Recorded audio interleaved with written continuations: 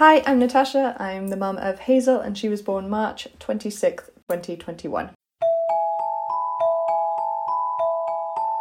Hello and welcome to the podcast that shares the remarkable stories of the families who had babies during the middle of a global pandemic. I'm Philippa Guiu, and after my own baby was born in July 2020, I've been documenting the stories of the lockdown babies. Natasha, thank you so much for coming on. I can't believe that Hazel was born in March 2021, but you're still featuring on this podcast because you were still affected by the restrictions a whole year later than the first group of mums, families, women who, I honestly cannot believe that. When you said it, it just kind of hit me that this is a whole year after this all started. We thought that life would be back to normal by then, but of course it wasn't. What do you remember about that March and the period running up to that March? Well, even from the beginning of my pregnancy, we were kind of out of lockdown for a little bit. So we found out I was pregnant in September and we were like, oh, okay, lockdown's over. We're not going to have a lockdown baby. And I got to take Simon to the first scan, who's my husband, but I had to do all of my appointments alone. And then he wasn't allowed to come to the 20-week scan. And because she was considered a high-risk pregnancy, just because I was a high-risk pregnancy when I was born, I had a lot more scans, which I had to do completely alone. And I guess for me, I was like, okay, it's just kind of the way it's going to be. But when it comes to the actual labour, everything will be over. It'll be fine. He can come. We can do everything as a family. And then in January, we went back into that big lockdown. And at that point, I was just turned 9 months pregnant and thought, okay, this is what is it going to be like now? When are we going to come out of this second lockdown? Am I going to have to go to the hospital alone? Am I going to have her alone? And Simon was actually working back and forth from the UK and Italy. And because of the flights, every time he came back, he had to quarantine for 2 weeks. So we got very, very nervous that when he came back, he'd have to quarantine for 2 weeks, or I would go into labour and he'd have to come back and quarantine for 2 weeks. And we were like, do we lie? Do we just not quarantine? Does he just not go? And in the end, we decided he just wasn't going to go. He was going to do remote work from the UK and they were going to send somebody else. And it was very fortunate that we did that because Hazel came 5 weeks early. And if we hadn't have done that, he would have been in Italy when I went into labour. He would have had to quarantine for 2 weeks when we got back. And it just would have been an absolute disaster, really. Like, I couldn't imagine. I just can't even imagine that because it's already like a lot to deal with. The fact that, we're living in this pandemic. It was also uncertain throughout your pregnancy. And then, Boris cancelled Christmas and we went back into that big lockdown, which in a way was almost the worst one because it felt like it was never going to end. And then to also have this added stress of not knowing whether your husband's job was going to kind of allow him to be with you. Yeah, so we ended up moving back in with his parents just so that I could have somebody there and then we'd have our little kind of bubble. And so when he was in Italy, I'd be at least have his parents to kind of support me or take me to appointments or be there if I needed.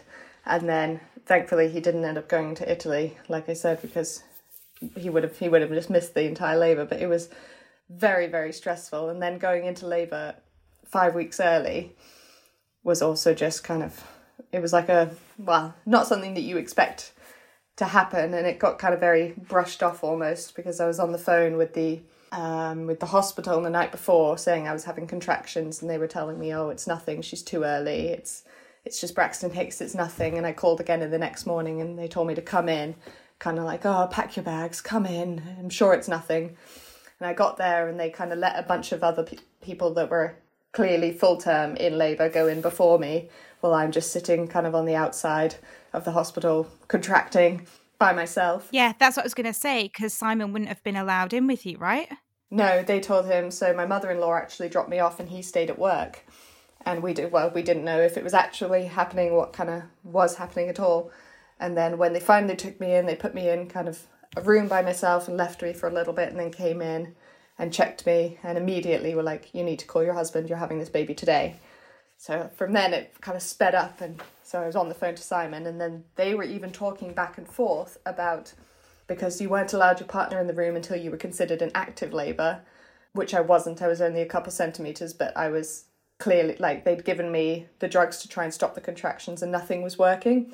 And her heart rate was getting a bit distressed from just kind of, I guess, being early. I don't really know. But they talked back and forth about even letting him in until I was further along. So I didn't know if I should call him and he should wait outside the hospital, or if I should just let him go to work and do his thing. And eventually they said I could call him and he could come in. So he went home, packed a bag, came to hospital. And then we were just stuck in this very tiny windowless room for the next however long until she finally came along. And it was quite an I mean, I was having fun with it. I was enjoying it. I wanted to enjoy my labour regardless of the situation. So we made quite a lot of kind of fun with it and had an epidural. So that always helps, takes away the pain a bit. That really does help. When you were on your own before Simon had got to hospital with you and you were kind of going through your contractions on your own, what was that like for you? It wasn't nice. I think the worst part was I had no idea what was going on. I was under the impression that I'd go up to the birthing suite, but I stayed in the central delivery suite, and it was just this dark, windowless room. The doors were closed. You couldn't hear what was happening outside. You were in there by yourself, and it was just it was lonely. And also, I didn't have any way to, like, get in contact with anybody. They'd confine me to the bed, basically, because I had the monitors on. I couldn't just get up and go and ask for help or go and ask for anything. So it was quite lonely more than anything else, just to be in there by yourself, not really knowing what was going on and not being able to have anyone in there with you, or even knowing if they could come in eventually. That word uncertainty is just one that keeps coming up time and time again on this podcast, and it's that feeling of I didn't know what the rules were. I didn't know when he'd be able to come in. I didn't know what was happening around the COVID rules, because I think obviously nobody knows how their baby is going to be born, how it's all going to pan out. Of course, that's going to be uncertain in many respects, but I think the added uncertainty around these COVID restrictions and every midwife and every hospital having their own kind of rules that they just sort of made up, felt like they made up as they went along. Yeah, and it seemed to be different, everywhere, and every different floor we went to after we'd had her, because she was 5 weeks early, they wanted to keep me in for a week. And downstairs on the central delivery suite, they told me I could go home in 24 hours. And once I got upstairs, in this point, I'd been awake for about 3 days. I was exhausted. Simon had been told he had to go home. And I spoke to a midwife and I was like, I'm really looking forward to going home tomorrow. And she laughed at me and told me that I wasn't leaving for at least 2 weeks. And I just broke down in tears and I felt like I was having a panic attack because I was so in love with the little girl next to me, but also couldn't share it with my husband and had no idea. I'd just been told 5 minutes ago I could go home next day, and now I'm being told I had to stay there for 2 weeks. And the midwife who said that did come and apologise the next day, because she said she was doing better than most full-term babies, but they just assumed because she was so early that she would not do well, therefore I'd have to stay until I hit that kind of 37-week mark. And thankfully I didn't. I only had to stay for a week in the end.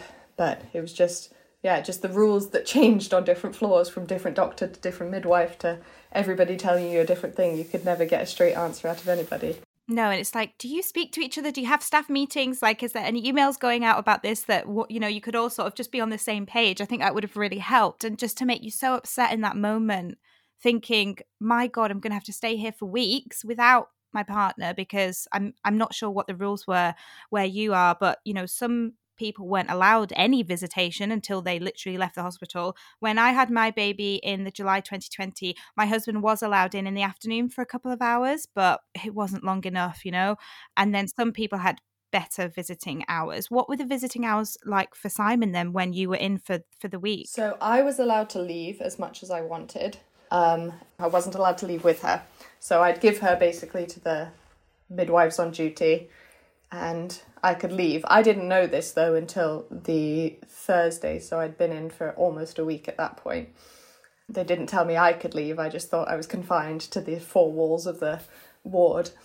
He was allowed in from 3 till 5 p.m, which was quite tricky because my dinner time that I was allocated was 5 p.m. So if he left at 5 p.m, I couldn't often eat because then Hazel would need feeding or holding, or she'd need something. And I've never had a baby before. I don't trust myself eating hot food over a nursing baby's head or anything like that. And the midwives were quite good. Some of them did let him stay a little bit longer because I was in my own room. And so nobody could kind of see that somebody else was staying in there longer than their visiting rights, and nobody said anything if he snuck out an hour or two later.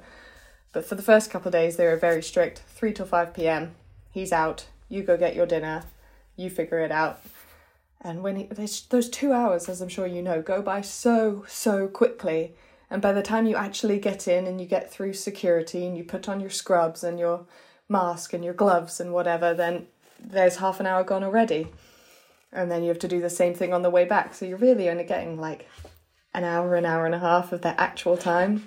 And I was in very much the mindset that when he came, I just wanted to sleep. I was so exhausted because they were saying because she was so early to feed her every 2 hours. So I just wouldn't sleep because she'd feed for an hour. And then I was like, I'd change her, put her back into bed half an hour before she's due another feed. So I'm like, okay, I just won't sleep. I'll stay up. But then when he came, I hadn't seen him, so I'd want to stay up and have a conversation with an adult and see my husband. And it was just a very hard battle. And then when we finally got home, it was just kind of, I feel like all the emotions and the adrenaline from being in the hospital and the exhaustion just crash on you, and both of us were just kind of like, oh.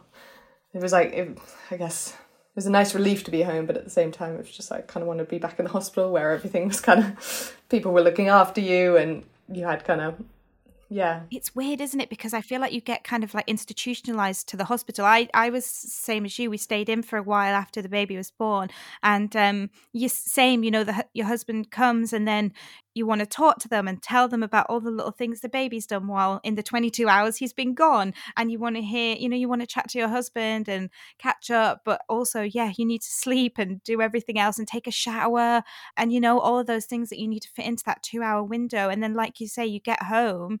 And you've become institutionalized to living in your bed, basically. I don't know about you, but I just stayed in my bed like 20 hours a day. It didn't really go anywhere. You get sort of used to that life. And then when you come home, it's a bit overwhelming. And I think also it's that chance to think about everything that's happened when you get home. And then you start to think, oh, shit, that was not right. And that I don't feel good about how that all panned out. But at the time, you just do it.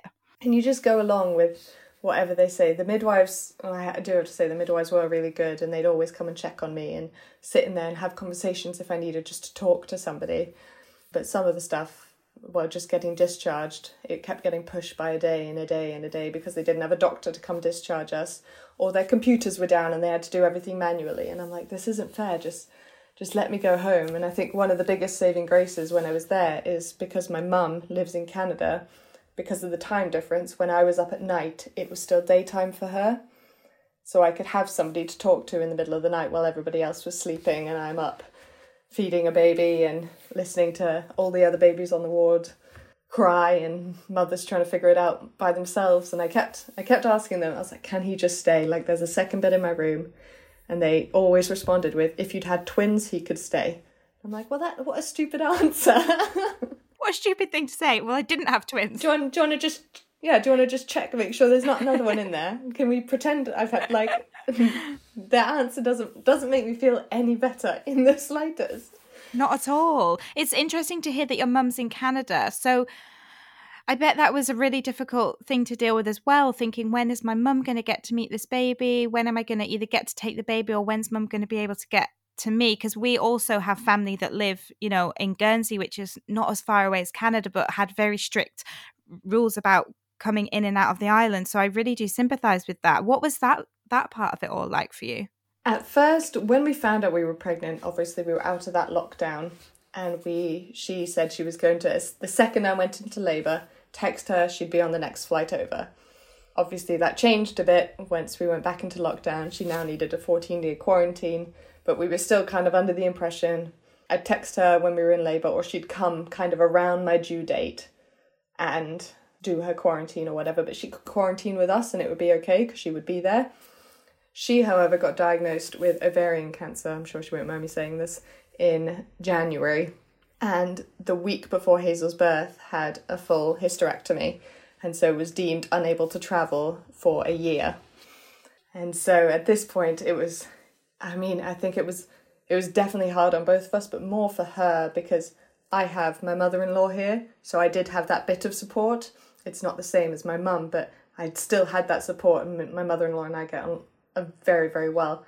But my mum, there's nothing she could do. We couldn't go to her. She couldn't come to us. She was just kind of stuck on the other side of the world.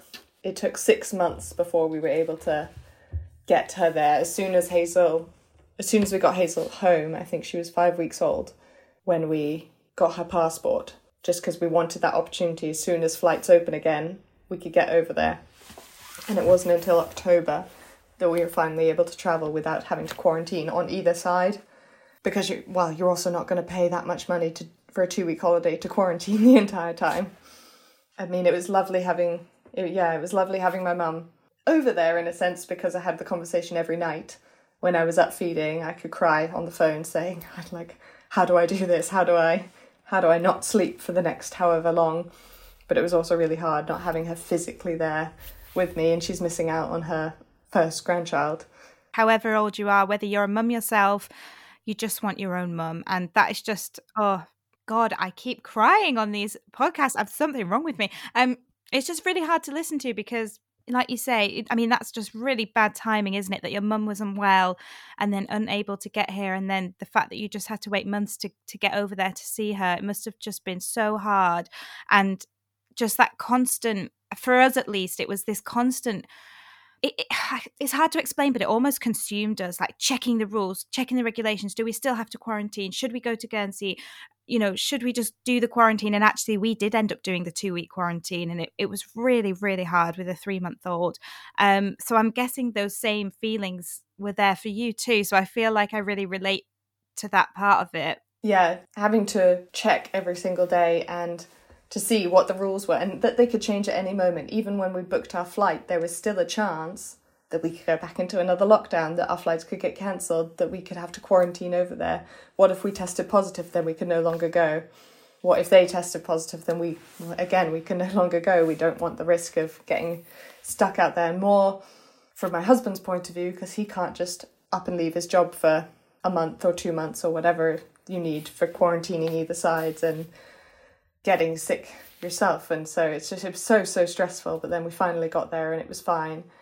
I think we'd been there about 2 days and they'd made an announcement that they were going back into lockdown over there.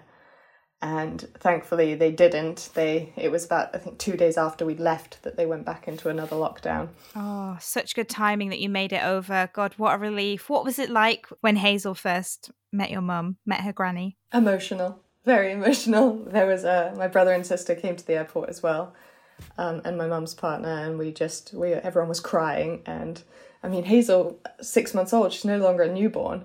She's like a little girl with emotions and was moving around and trying to crawl. And so, I think it was quite nice. I mean, everyone loves holding the newborn stage, but I think it was quite nice for my mum to have like an actual human that almost interacts back with you instead of just lying there and staring into nothing. Yeah, and they're awake a bit more, aren't they? There's a bit more to them. They're not just sleeping for like 22 hours a day or whatever. No, that's so lovely. Yeah, and she smiles and reacts, and they got to spend, I think Simon and I and a couple of my friends, because I used to live out there, we went out for the day, so my mum got to kind of look after her for the day, which was really nice. And I think it was basically as soon as we left, everyone was back in tears, and it was, all right, when are we going to see each other again? Let's book the next flight. And we'll never see each other enough, but at this point you take what you can get, and especially with the world and the way that it still is, even 2 years forward, we're still kind of having to question some things before we do them. When you look back at everything and, your experience in hospital and having to stay on your own with those limited visiting hours, how much of a difference do you think it would have made to everything if you could have had Simon there with you? So, like a world of difference. I think the first couple weeks of her life would have been so much different for both of us, because Simon never got a proper paternity leave. He was still kind of working during that first week, but he was also wanted to come into the hospital, so he couldn't do a full day's work, so they were counting that as like a week off.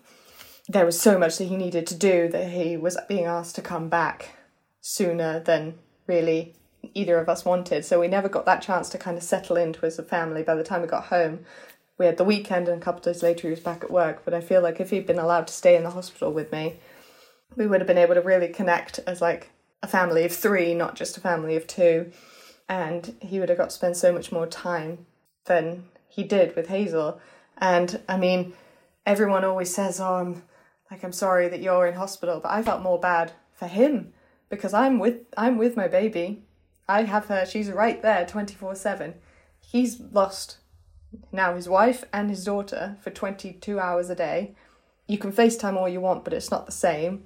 He's exhausted as well because he's up worrying, doesn't know what's happening. Am I going to go home tomorrow? Is it going to be the next day?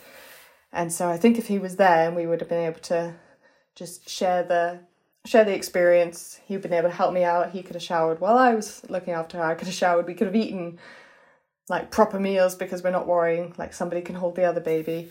Even though I was breastfeeding, we could have, I don't know, just having the support in the middle of the night while I'm crying and struggling with painful nipples and engorged boobs and just the whole shebang, just having him there would have just been, I really hope when/if we have another one and we have to stay in hospital that he can be there, because I don't think I could do it again. It was a lot. I know, it really is. And there's just no way to describe it unless you've been through it. I just don't think you can describe it. And it's so true what you say about thinking about the partners and the dads or whoever the other partner is who was at home just sitting there without being able to do anything and just helpless, I suppose, in a way. And I'd really love to get some dads on the podcast because that is such an important aspect to think and to talk about, because, yeah, we do always talk about the mums and the women who are in hospital, but of course, the partner who was left at home, it was really hard for them as well.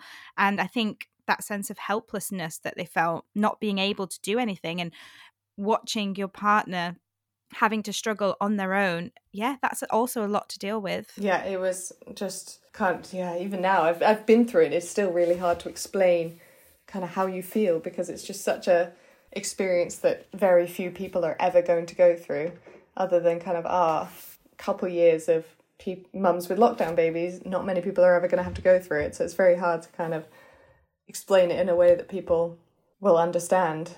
And there was one night the midwives actually took her from me for the night so I could get some sleep, because I'd just been up for, well, I think I was up from the Wednesday the 24th, probably gotten about, say, 20 hours of sleep in about a week and a bit.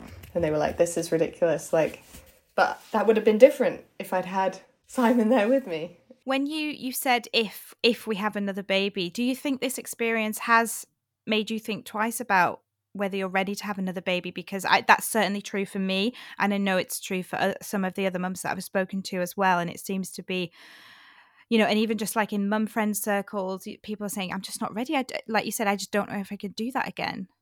Yes, we were originally very kind of adamant that in June of this year we were going to start trying again. And you never know. Hazel, for us, happened very, very easily. I actually got pregnant while I had the coil in. So we were planning on trying that later that year, but it kind of happened anyway. But who knows how easily it could happen. So we were planning on trying again this June, but now it's just slowly getting pushed, kind of a month and a month and a month, because we're still quite in those uncertain times. I don't want to have to go to every appointment alone. I don't want to, like when we did the gender reveal scan, I had to get them to write it down on a piece of paper so we could open it alone together in the car, because he wasn't allowed in. He was allowed into the hospital and to sit outside of the room, but not across a piece of wood that is the door into the other side, which didn't make any sense to me. If you're allowing him into the hospital to be physically 2 feet away from me, but not allowing him in the room. And when they found out the gender, and I was like, can he just come in? Can you just tell us here? And they were like, no, sorry, you can't come in the room. I'm like, what? He's right there. And that was like the most infuriating thing for me. I was like, he is right there. Just shout it loudly so he can hear it. It's just ridiculous, isn't it? It just doesn't make any sense. When I was in labour, I was on my own for about 6 hours in this room, and my husband was sitting on the floor in the hospital, just sitting in a corridor on the floor, walking past everybody, breathing all over everybody. And I'm just, what is happening? I'm on my own having some kind of breakdown over here where he's just sitting on the floor outside in the corridor of the hospital. It just made no sense. I wasn't the only one. Also, ridiculous things were happening everywhere else as well. And so I don't want to experience that again. We do really, really want another one, and we want a close age gap, but I don't want to do the whole, it's even like the end part, you don't know what's going to happen 9 months from now, or 9 months from June or whatever.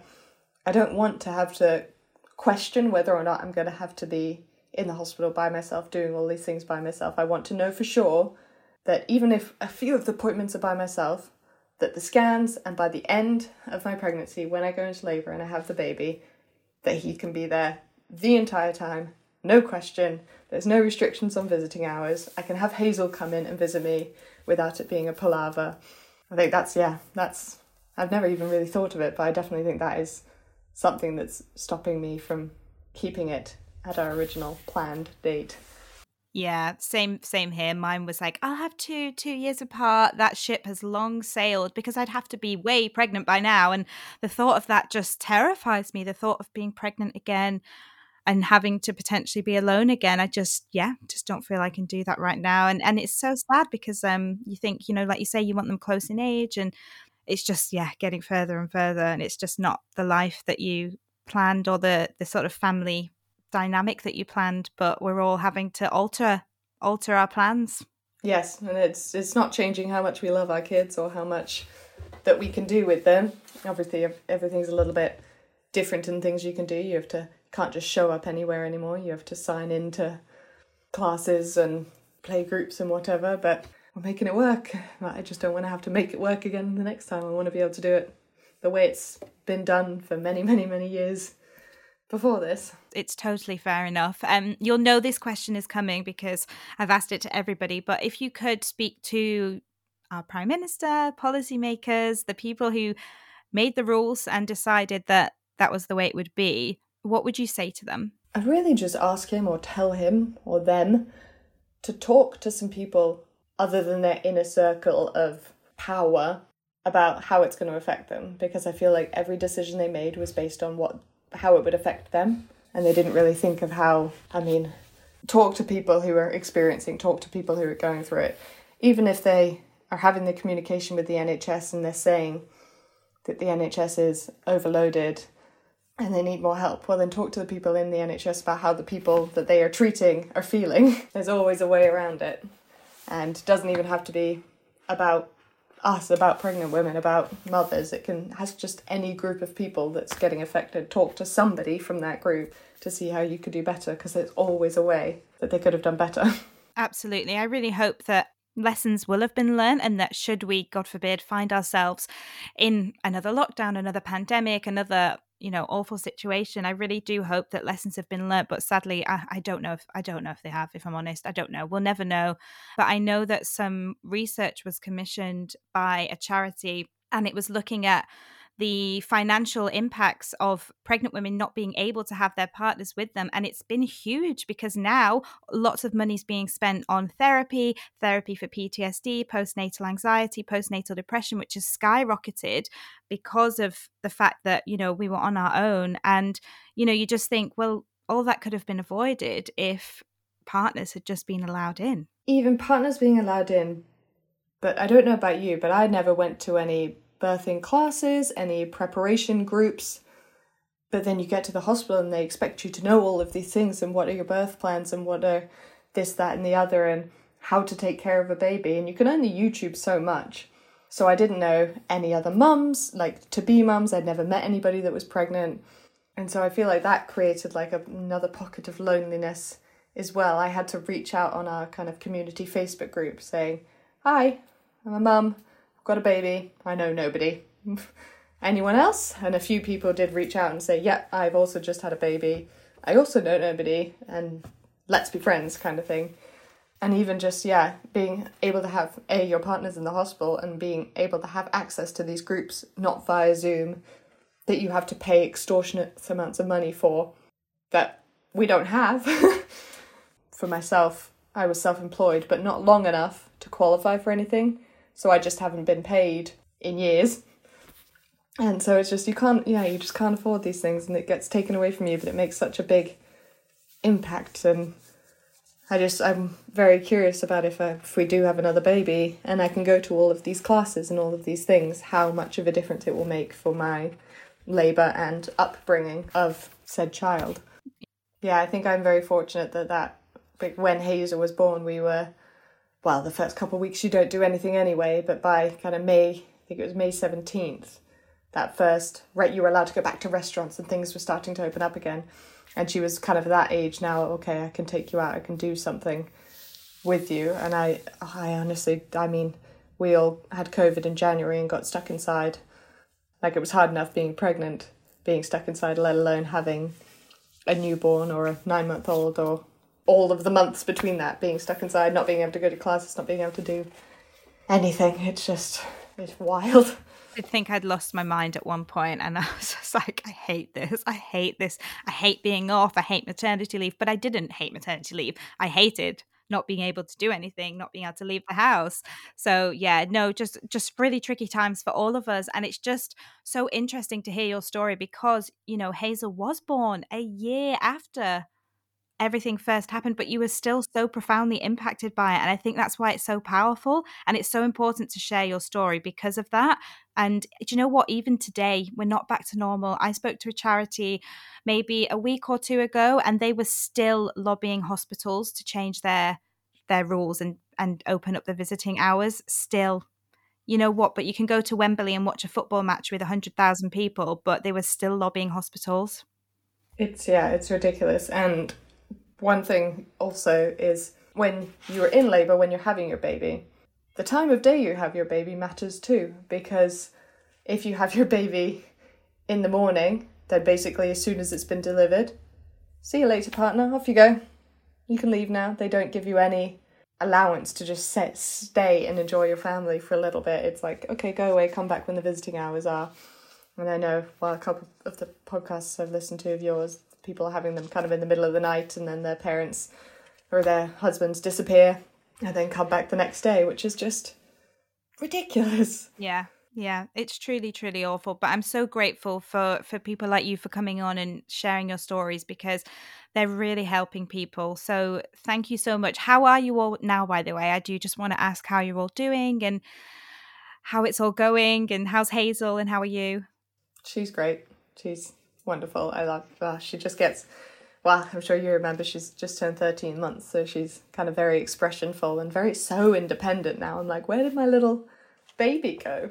She doesn't want to be fed by anyone but herself. She often doesn't want to play with anybody, just wants to play by herself. But yeah, we're good. There's honestly some days where I wonder if, like, I just feel really, really low.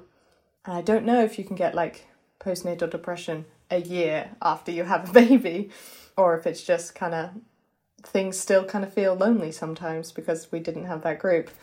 But for the most part, we are all doing very, very well and very, very happy, and just glad that we have a gorgeous little girl that we can live with and celebrate life with. And she is so wonderful regardless of the circumstances that she was born in. So I think it's just about appreciating the good things that we have instead of focusing on the hardships of it, which is very, very hard to do. A huge thank you to Natasha for sharing her story, and of course thanks to you for listening and for all your support for this podcast. Also, I was lucky enough to be invited onto the Mother of All Solutions podcast to chat to the lovely Laura about lockdown babies. I also share a bit more about my own personal journey of having a lockdown baby and some of the challenges that I faced. Mother of All Solutions shares stories from mums navigating their return to work, which is something I know lots of you, my listeners, will be grappling with at the moment. So if you do fancy giving it a listen, I've linked my episode in the show notes. Please do also take a second to rate and review the podcast, as it really helps new people find us. And as always, if you want to get in touch with me, just search Lockdown Babies Podcast on Instagram and I'll always reply. I'll be back next Wednesday with a brand new episode. Bye bye for now.